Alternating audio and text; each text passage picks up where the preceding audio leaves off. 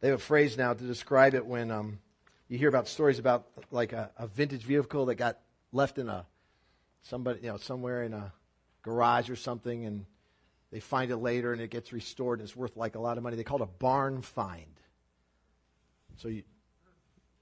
And that phrase has been expanded to talk about other things, not just vehicles, but kind of anything that was stored away somewhere, forgotten. It's in some casing that no one would expect it to be there, and it's worth a whole lot, and they call it a barn find. You might have heard about the barn find that happened this last fall. Carson City, Nevada, a guy by the name of Walter Samasco died, 69 years old, no immediate family. And he lived in a very modest home, and he was what they call a hoarder. So he had just stuff everywhere. And so the city had to come in, and finally authorities had to come in and clean out his house. They went to his garage. They found old boxes with all kinds of, like old food and cans and all this kind of stuff. And then they found some coins, gold coins. $7 million worth of gold coins, vintage coins, old, just all kinds of stuff. They're in the process of, right now, only part of the auction has happened where they're selling this stuff.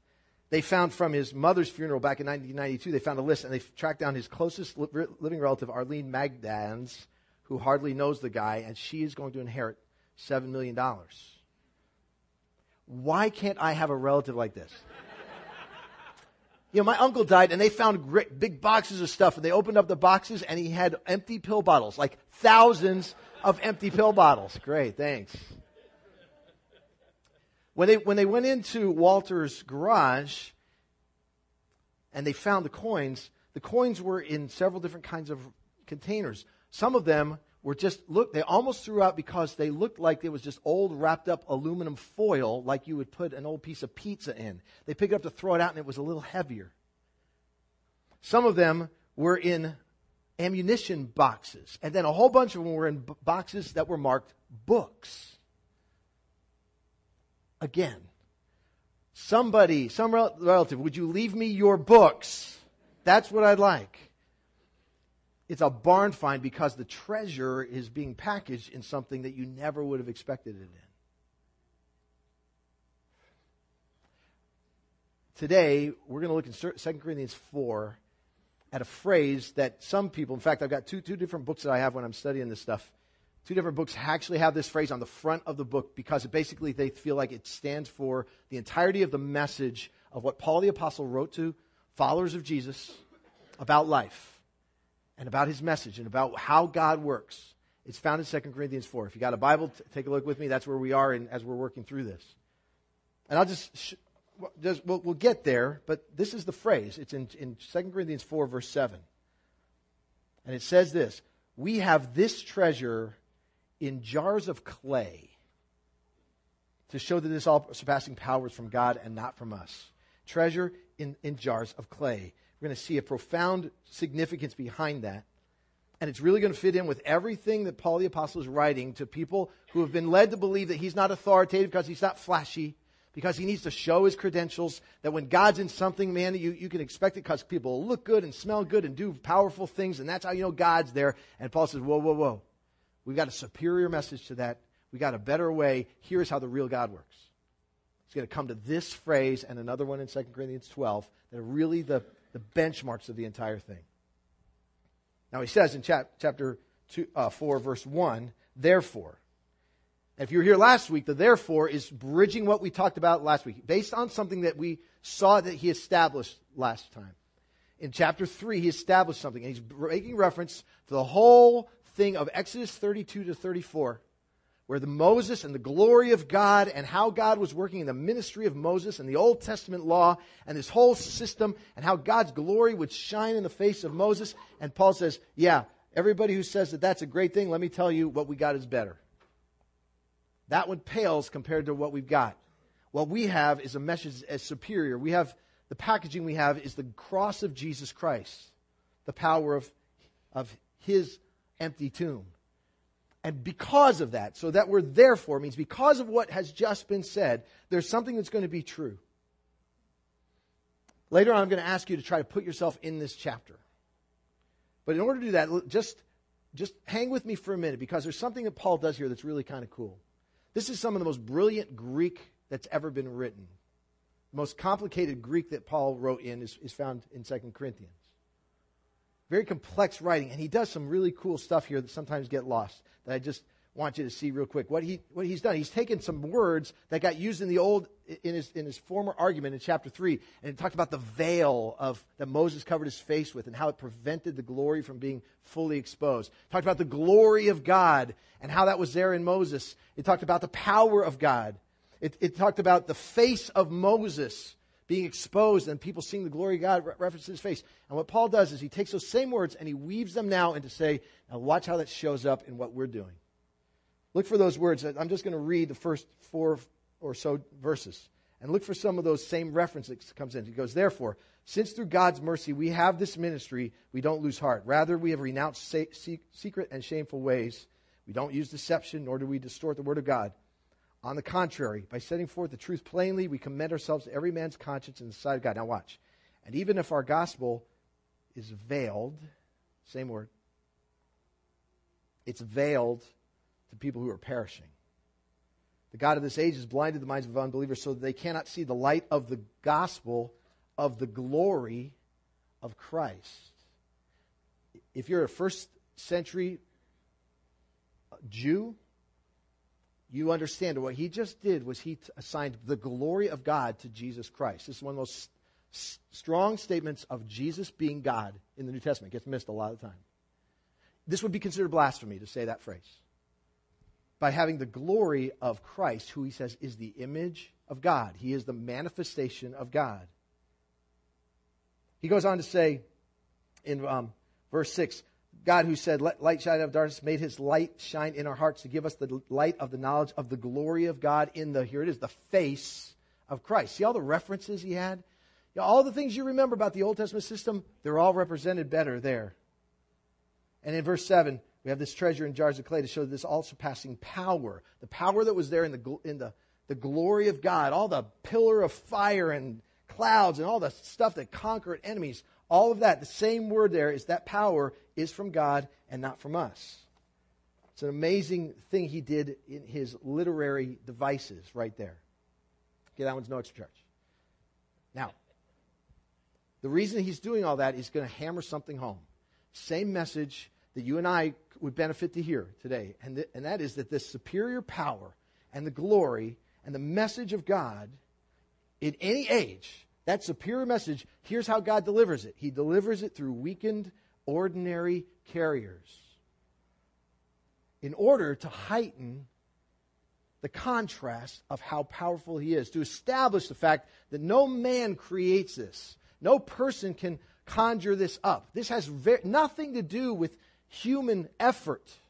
The message that a person can know God, that they can be forgiven, that they can have the power of God move in their life, that they can have eternity given to them, is completely independent from any kind of human skill. And when God delivers it, he makes sure that the human skill is diminished so that it can heighten the glory and the power. Now, he says something else in verse 4 that we need to make a note of. He says, verse 3 says, if our gospel is veiled, it's veiled to those who are perishing, and the God of this age has blinded the minds of unbelievers so they can't see the light of the gospel. Would you just let that be for a minute and think about your life? There are people who you desperately want to know God. There are people who are far from God. You pray for them. You try to reach out to them. There are people who you would have, maybe you've invited them to come here with you, and they just don't come, or they just. And it is so common for us to say, what am I doing wrong? Am I not articulate enough about this? Am I not creating enough programs to make it work? Am I not praying enough for this? You need to understand something. The problem probably doesn't rely on you. There's another factor going on here. There's a battle outside yourself. There is a God of this age who is going in to subvert. Because haven't you had this happen? I have. I mean, it took me a while to get to recognize who Jesus was and to believe this stuff. There are people but once I did, it was like, oh man, how could this make so much sense? It makes so much. How could you not Embrace this. How could you not want this in your life? Some people who are their life is such a mess and they're so miserable, and yet they resist it. You go, wait, what am I doing wrong? It may not be you. There are other factors involved in this universe that are having an effect, blinding the eyes of people. It's bigger than you. We have a part in it. You have a part, but don't be discouraged if all your efforts and all your best articulation does not immediately result in somebody else seeing it like you see it. There's another factor going on. All right, now let's go to this whole jars of clay thing. Because there are some profound ramifications to this statement that the treasure of that whole thing is being transported around in clay pots. And that's what he says in verse 4 or 7. We have this treasure in clay pots. Now, clay pots, in the day that this is written, some commentators put it this way: they are the throwaway containers of the ancient world. They're easily broken. They were very cheap. That's what you just put stuff in if you didn't have anything else to put it in. Somebody said it was the Tupperware. But, sorry if you work for Tupperware. Really quality, Tupperware is quality, right? Okay. Somebody else said it's the fast food containers. You want it to go thing, you want some of that to go, they bring you this thing, plasticky thing, you put it in there. That's what this was. They were so common, they broke easily. You did not put valuable stuff in that. Nothing that you wanted to protect would you put in something like that. And what Paul's actually going to do, he's going to invoke 4 different types of word pictures here to describe how the packaging happens for that. And so he says he's going to use, to show the contrast, he's going to use how royalty is presented by slaves. All right, let's just look at it. In verse, verse 5. We do not preach ourselves, but Jesus Christ as, and the word is Lord, meaning the high master. Word is often used for royalty. Somebody distinguished, somebody who's important, somebody who owns things. And we preach ourselves as your servants for Jesus' sake. So he's basically saying, here's the picture, that the master, the royalty, gets announced by the slaves.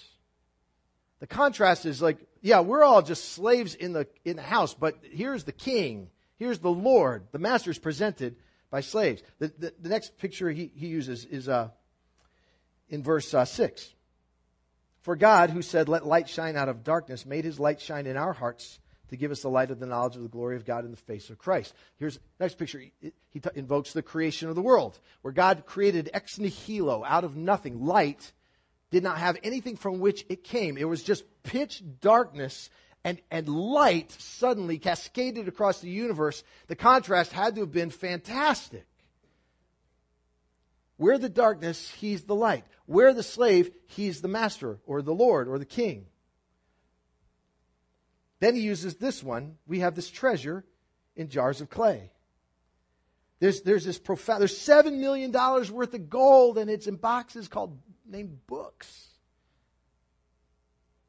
And the last one is where he says it's like life coming out of death. We were around when we lived in Los Angeles, and there have been fires again, brush fires.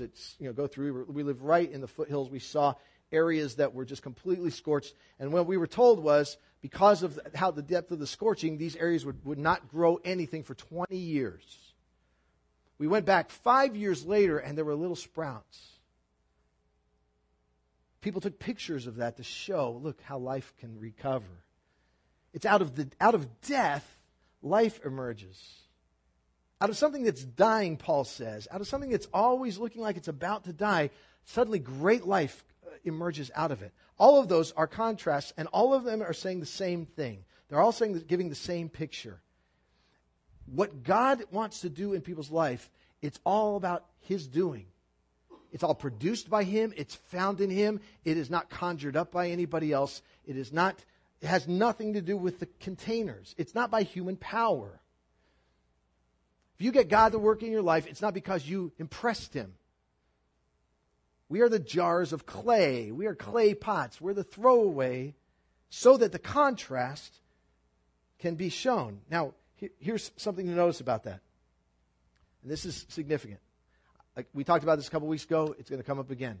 we talked about the weakening that God does in his children, in his followers. There's this perpetual weakening he does. I don't like it. I don't want to talk about it. But he does it. And so we say, okay, he's going to weaken us. All right, we'll try to get used to that. He's going to break us. He's going to break us down. He's going to weaken us as his vessels so that we can get stronger, we say. So that what doesn't kill me makes me stronger, right? But that's not what Paul's going to say. He's going to say, no. The goal of that weakening is not to make us stronger. It's not to make you powerful. Listen to this quote from one author on it. It says, it's easy to misread what Paul says here to interpret that to mean that it's enhancing our power. Thus, we may imagine that as we embrace our weakness, see if you think this. As we embrace our weakness, God will pour his power into us so we become more powerful. The natural equation is my weakness plus God's power equals my power. But that is not what Paul is saying. Rather, he teaches that as we embrace our weakness, God fills us with his power so that his power is manifested through us. We do not become more powerful. We remain weak. We do not grow in power. We grow in weakness. We go from weakness to weakness, which is to remain vessels of his power, ever weak and then ever strong. God does that to create this huge, enormous contrast between everything that's not him and everything that he can do. It's to accentuate his glory and his power and him being the exclusive source of everything that we need in the world. Now, in advertising, there's a principle. In fact, there's one advertising company that's name is Make It Pop Advertising. There's this principle of when you want to highlight something, when you want to present it like in a photograph or an ad or a printed ad or whatever, what you want to do is you want to create a big contrast so that the stuff around it looks diminished so that you bring attention to the thing you really, really want to see. Sometimes it's done by light and darkness. A lot of times it's done by color. And so you'll see pictures like this where they say, now I want to bring attention to one thing, so I contrast it with the things around it. Immediately your eye goes to that thing because that thing stands out from the others. Because of its brightness, because of its color, because of how it's distinct from that. So the principle we can learn from that is very, very simple. If you want to show something for what it really is, here's what you do. First, you show that which is dark, that which is unattractive.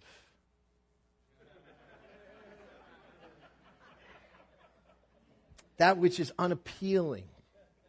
And then you introduce that which stands in contrast and says, now that's what we're talking about. You make it pop. The contrast is what sets it apart from the other terrible, awful, evil empire stuff. Got it? Okay, now here's what this means for you and for me. And here's what I want to invite you to do is place yourself. In fact, I urge you to do this in cell groups this week. I'm going to read this, and I want you to think of your identity when you see the word we or us in this. So this is starting with verse 7. But we have this treasure in jars of clay to show that this all-surpassing power is from God, and it's not from us. We are hard-pressed on every side, but not crushed, perplexed, but not in despair, persecuted, but not abandoned, struck down, but not destroyed. We always carry around in our body the death of Jesus, so that the life of Jesus may be revealed in our body. For we who are alive and always being given over to death for Jesus' sake, we who are alive are always being given over to death for Jesus' sake, so that his life may be revealed in our mortal body. So then death is at work in us, but life is at work in you. Here's what this can mean for us practically. And if you just inserted yourself, perhaps something came to your mind there where you thought about a current difficult circumstance that would qualify for one of those things. Weakness happening, discouragement happening, uncertainty. When that happens, here is what this principle means for people who are following Jesus Christ. When it happens, it means that there is a personal, powerful, intentional, controlled purpose behind your difficult circumstance. That which is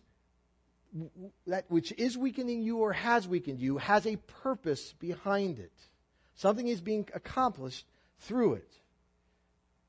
The recurring weakness ensures that that what God does through you pops to the people around you. It shows up in contrast to that. When people see that a person could have that kind of weakness and still something be different, and that God show up in their life and be powerful in their life, it creates such a contrast. You may walk around saying what I say sometimes. If it's not one thing, it's another. Sometimes we feel like, I just can't get out from under this. When is this going to stop? I need a break. When you're in the middle of that weakening circumstance, understand that there is an intentional purpose behind it. It's creating the darkened canvas on which the portrait of the power of God and the change of God, the hope of God, will pop to those who observe. Here's something else to how this applies to us. And you may not, I'm not sure how I feel about this either, because sometimes you go, wait, I didn't sign up for this. You know, you get a job and they start giving you other stuff. You go, wait, that wasn't in the job description. I wasn't supposed to do that. You know, if you volunteer at school, watch out for that, man. As soon as they see that you're conscientious, they'll just load it on. You go, I just wanted to pour milk at the mom's, donut thing. Now I'm the chairman of the school board. How did that happen? Here's what you signed up for. Now, again, I'm talking to those in the room who've crossed the line. And you have said, I've recognized that my life I cannot make life work independent from God, and I need what His provision is. You've crossed the line to say, I've entrusted my sin to Jesus Christ. I've declared myself to be His follower. I've made the exchange with Him. He said He would give me His holy, righteous standing life with God, and in exchange He would take my sin and dispense of it through His death on the cross. Okay, I'm talking to you. Now, if you haven't crossed that line, we encourage you to consider it. We want you to think about it. But understand, we're going to tell you what that entails. That exchange means that there's a signing over of your will that says, this life does not belong to me anymore. It's under somebody else's jurisdiction. He can do with it what he wants. He is the Lord of that life. He is the master, the controller. It's his life now. When we sign up for that, it means we've surrendered our rights. And now what he wants us to do is he wants to present that life as a sacrifice to him. A living sacrifice. In fact, Romans 12 says it this way. Take a look. Therefore, I urge you, brothers, in view of God's mercy, because he's given you this life, offer your bodies as not, this is a different kind of sacrifice. This isn't just go to church and put money in the box. This isn't just do a little bit of stuff. Offer yourself as a living, ongoing sacrifice, holy and pleasing to God. This is your spiritual act of worship. This is what you signed up for. I signed up to be consumed. I signed up to be burnt up or poured out. Paul, twice in his letters to the churches, says, I am being poured out as a drink offering in front of God. It's what I signed up for. I surrendered my rights. So we were called to that, and we agreed to it. That's what it means to, by faith, embrace his life and give him mine. And here's something else that means. It means that when it happens to you, and again, put yourself in what he's just saying here. We are carrying around in our body the death of Jesus. Verse 8, we're hard pressed. We'll come back to this in a minute. We're hard pressed. We're perplexed. We're persecuted. We're struck down. Whatever qualifies as that in your life, understand this. It does not mean that you are in disfavor with God right now. It doesn't mean that you're being punished for something right now. It doesn't mean that it's a random act in the world right now. It doesn't mean you've been abandoned by him. That which you are under, that which is causing that in your life, is under careful monitoring. by one who controls it and says, I am doing that purposefully, I'm allowing it purposefully, and what I'm going to do is manifest my power so that when the world sees how good I am, when the world sees what I can do even in clay pots, when they see the treasure, it just pops out. We're not discarded or used up, and that's what these verses are going to do. Now, verses 8 and 9 are fairly famous, and they're well known, and they almost sound like poetry, but here's what we're going to, on the left, you'll see the words that are first used that says, here's what we feel. On the right is what he's going to say is still true. So you get in verse 8, and he says, we're hard-pressed on every side. That word hard-pressed, the word entails pressure. Anybody here feeling pressure right now in life? We're at hard pressure. There's deep pressure on us. There's a weight of demand on somebody. I feel like I'm never getting a break. If that's what you feel, that's what that description is. The second word there is perplexed. The word actually means to be confused or deeply, deeply disappointed. You can't figure this out. If you've been in a position where you say, I thought it was different when you were around God. I thought he did things differently than this. I thought it would be better than that. Where is God? I'm calling out and I'm confused. I don't see anything happening in my life. I don't see him coming through for me. I don't see intervention. I'm perplexed. That's what that word means. The third word there is persecuted, which literally means to be pursued and hunted down. You get singled out for who you are or what you believe or the direction or something what's true in your life. You get singled out for criticism. You get singled out for mistreatment. You get mocked. That's what that word means. The fourth word that's translated struck down actually is the reference is like by a weapon. Like somebody took a shovel to your head. Like somebody attacked you and literally knocked you down. One translator says it means to get whacked. You pay a real price for where you're going. It costs you. It costs you money. It costs you relationship. It costs you position or your health. All those things on the left, he says, all those things are true of us. All of them. You hear people if you want to, you can go watch television and tell people how you got you want the blessing of God and you deserve the blessing of God in your life. You know what? Paul doesn't believe that. He says, no, this is what's true about us. We carry around those conditions. And then he uses this Greek word, which is the word ook, which is actually a very, very strong negative, contrasting word. It's what we put up there, but it says, but by no means. And the things on the right are the contrasting things. Say the things on the left are true. But understand that when God has got somebody in a position, there's something that absolutely is not true of them. They may feel the things on the left, but what's on the right is not going to be by no means true. One translator, pardon me, I'm just going to quote him because I think it's very effective. He says, the way this is, you understand this? He goes, you could say it this way, hard pressed, yes, but crushed? Hell no. Okay with that? It's okay that I said that? Quoting. Felt good to say, though. By no means is that true. And here is what is coming up on that other list. The word there, crushed, means to be permanently ruined. I feel the pressure, but I'm not permanently bent out of the shape that I was intended to have. Merrill Tenney, who was a Greek scholar, loved some of his stuff, passed away now. He had some translations that never got translated in Bibles, but I like some of them. And for this one, he says that the whole hard-pressed but not crushed, he says he puts it this way, I'm squeezed but not squashed. The second word, in despair. Same word he used in chapter 1, verse 8, when he says, we have felt the feelings of this.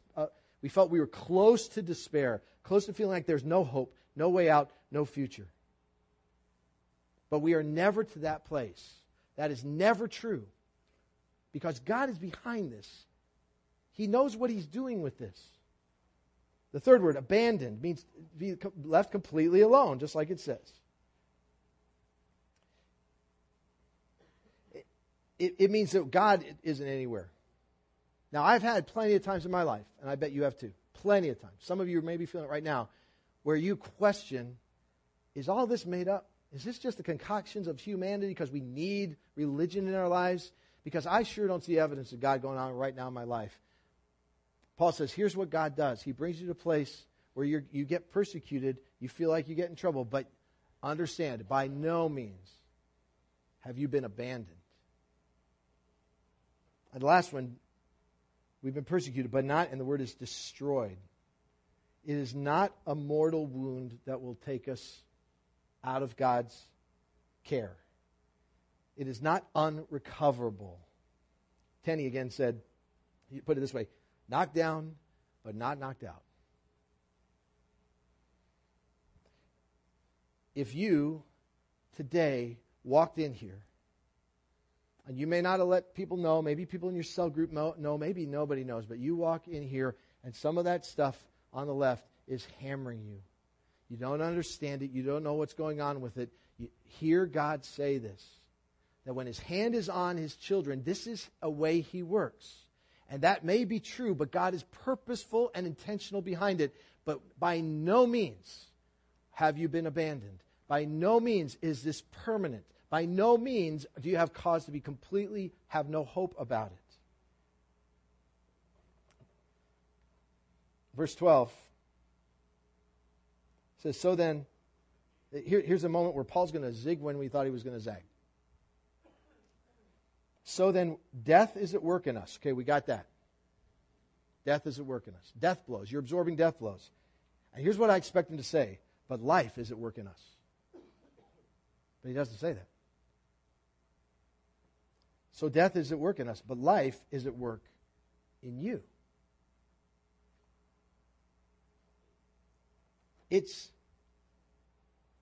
God is passing His power through you, but the purpose of that is still not about making you strong. A day will come when the faithful will be rewarded. A day will come when all wrong will be made right. But it isn't necessarily now. Here's another, Kate Hughes, who a pastor and author who I like, and I quoted him once before. He says this, it's humbling to accept that Paul's declaration, but we have this treasure in jars of clay to show that the surpassing power of God belongs to God and not us, is not a formula for our power. The equation for power is my weakness plus God's power equals God's power. It's humbling to hear that all my acknowledgement of weakness will not make me strong. Embracing weakness leads to more weakness. But, he says, it is also so beautiful and so liberating to know that God's power in our lives does not come from our pursuit of power. How wonderful to know that we have this treasure in jars of clay. We can bless God for the powerful resiliency that He brings. So there's a couple of implications of this in our lives. This is where I hope you can bring it right home to where you're living now and where I live now. Here's some things that are true, implications. When we grasp this, there are a couple things that are true. And we're going to go back to verses 2 and 3 to see 1, 2, and 3. Here's one of the implications. Because that is true, Paul says here, the implication is we don't sell out. Look at verse 2. Verse 1 says, we have this ministry, don't lose heart. Rather, we have renounced secret and shameful ways. We do not use deception, nor do we distort the word of God. On the contrary, by setting forth the truth plainly, we commend ourselves to every man's conscience in the sight of God. Because we know that's true, when things get hard, when things get pushed back on us, when we don't even see effectiveness to what we're trying to do, we don't decide, well, we got to make the gospel more palatable. Well, we got to make it more attractive. We got to make it more impressive. We don't back down for what God has said and who God is and His way, even if it's not well responded to. This week, Christians in our nation have been called bigots. We've been called ignorant. I heard people say there is no middle ground. Anybody who would say that this one particular issue that comes up, anybody who would say, oh, you got to embrace that issue, anybody who would say that that's not right, there's something wrong with them. Now, I get it. A lot of damage has been done. And I'm not here to stand in judgment of everybody, but you know what? Doggone it. If God says it, then I'm going to accept it. I'll say I'm going to accept it and I'll teach it. And you can accuse me of being unkind or ungracious. I don't think it's true.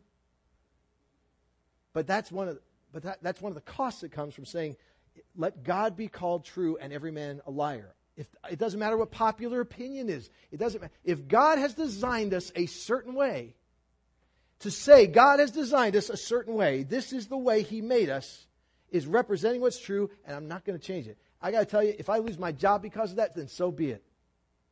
And I'm not trying to be noble in front of you. I'm just trying to say that's the implication of saying that the packaging that God has me in is not about how impressive I am or how many people I can gather around me or how many people would say, oh, yeah, listen to him because it's right. God is right. Tom isn't the one who's right. God is right. He has a design in life. His way is right. And my job is to say, stand and hold to it. So Paul says, we will renounce secret and sinful ways. He's referring to the other people from Corinth who are saying, oh man, we got people over here who are they're doing all kinds of cool stuff in the name of God. You got to do what they're doing. He goes, that's not how God works. We're going to renounce that. Not out of anger, not out of judgment, just because we are going to stand with what God says. His message is true regardless who accepts it, regardless what kind of feedback I get from it. Here's the second implication. And he says it twice. One time in verse 1 and again in verse 14. We'll see more next week. Since through God's mercy we have this ministry, this is what he says. We, put yourself in this. We do not lose heart. Verse 14, he repeats the same exact phrase. Because we know that he raised Jesus from the dead, we don't lose heart. That's verse 16. Here's what God says. He'll go on to say this in verse 16. God weakens us. He'll create the contrast. And then He'll renew us daily. He'll give us enough to get us through. He'll renew us. He'll keep you in the game. We don't lose heart because the value of what is true about God through Jesus Christ is not gauged by what the opinion polls say or how quickly people respond to it or the person you think of who you would love to see come to Him comes to Him anytime soon. Its truth, its relevancy is not gauged on that response. And because of that, there's a reason not to lose heart, to not give up on it, to stay on the path. If you are following Jesus Christ, this is going to be true of you. It already is, I'm sure. You are absorbing death blows. They come in various forms and at various times. As you represent Jesus, those things are going to be true of you. What that means is that you have been selected as a clay pot.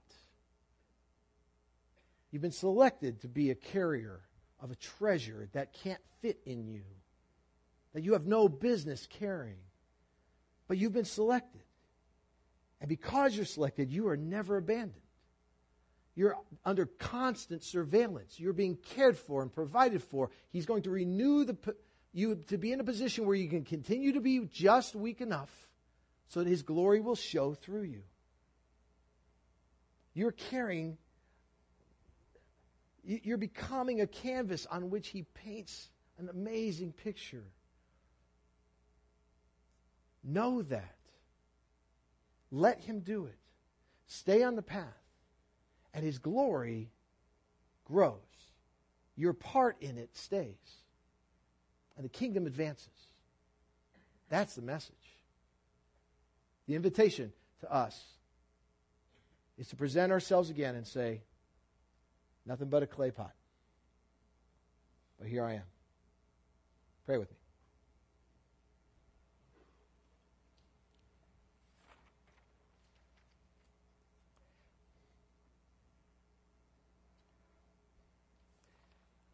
For the person in the room, God, who when they saw the word hard pressed, they thought, that's me right now. We want to ask that you would remind that person that they are not crushed. For the person in the room who understood or felt it when we talked about being perplexed, having doubts and uncertainty, deeply disappointed even in you and confused. Would you rush to them to help them know that they are not in a place of despair where there's no hope? For the person in the room who's being persecuted, singled out because of who they are, what they believe, criticized, mistreated, would you rush to their side even now to let them know they have never been and never will be abandoned? And for that person who just feels like they have been struck down, they have been wounded deeply, pray that you would remind them that they have not been destroyed, that they have a future and a hope, that there is a recovery ahead, that this wound is not a mortal wound. In the room, would you find people who are willing to say, if this is how you do it, for your glory, I trust you. And we're ready for you to continue to keep us weak, knowing that you'll sustain us, so that the message of the love of Jesus, the hope that he gives, the eternal life that's found only in him, that message would shine out of us, light out of darkness, treasure in clay pots. Make that so. We pray through him. Amen.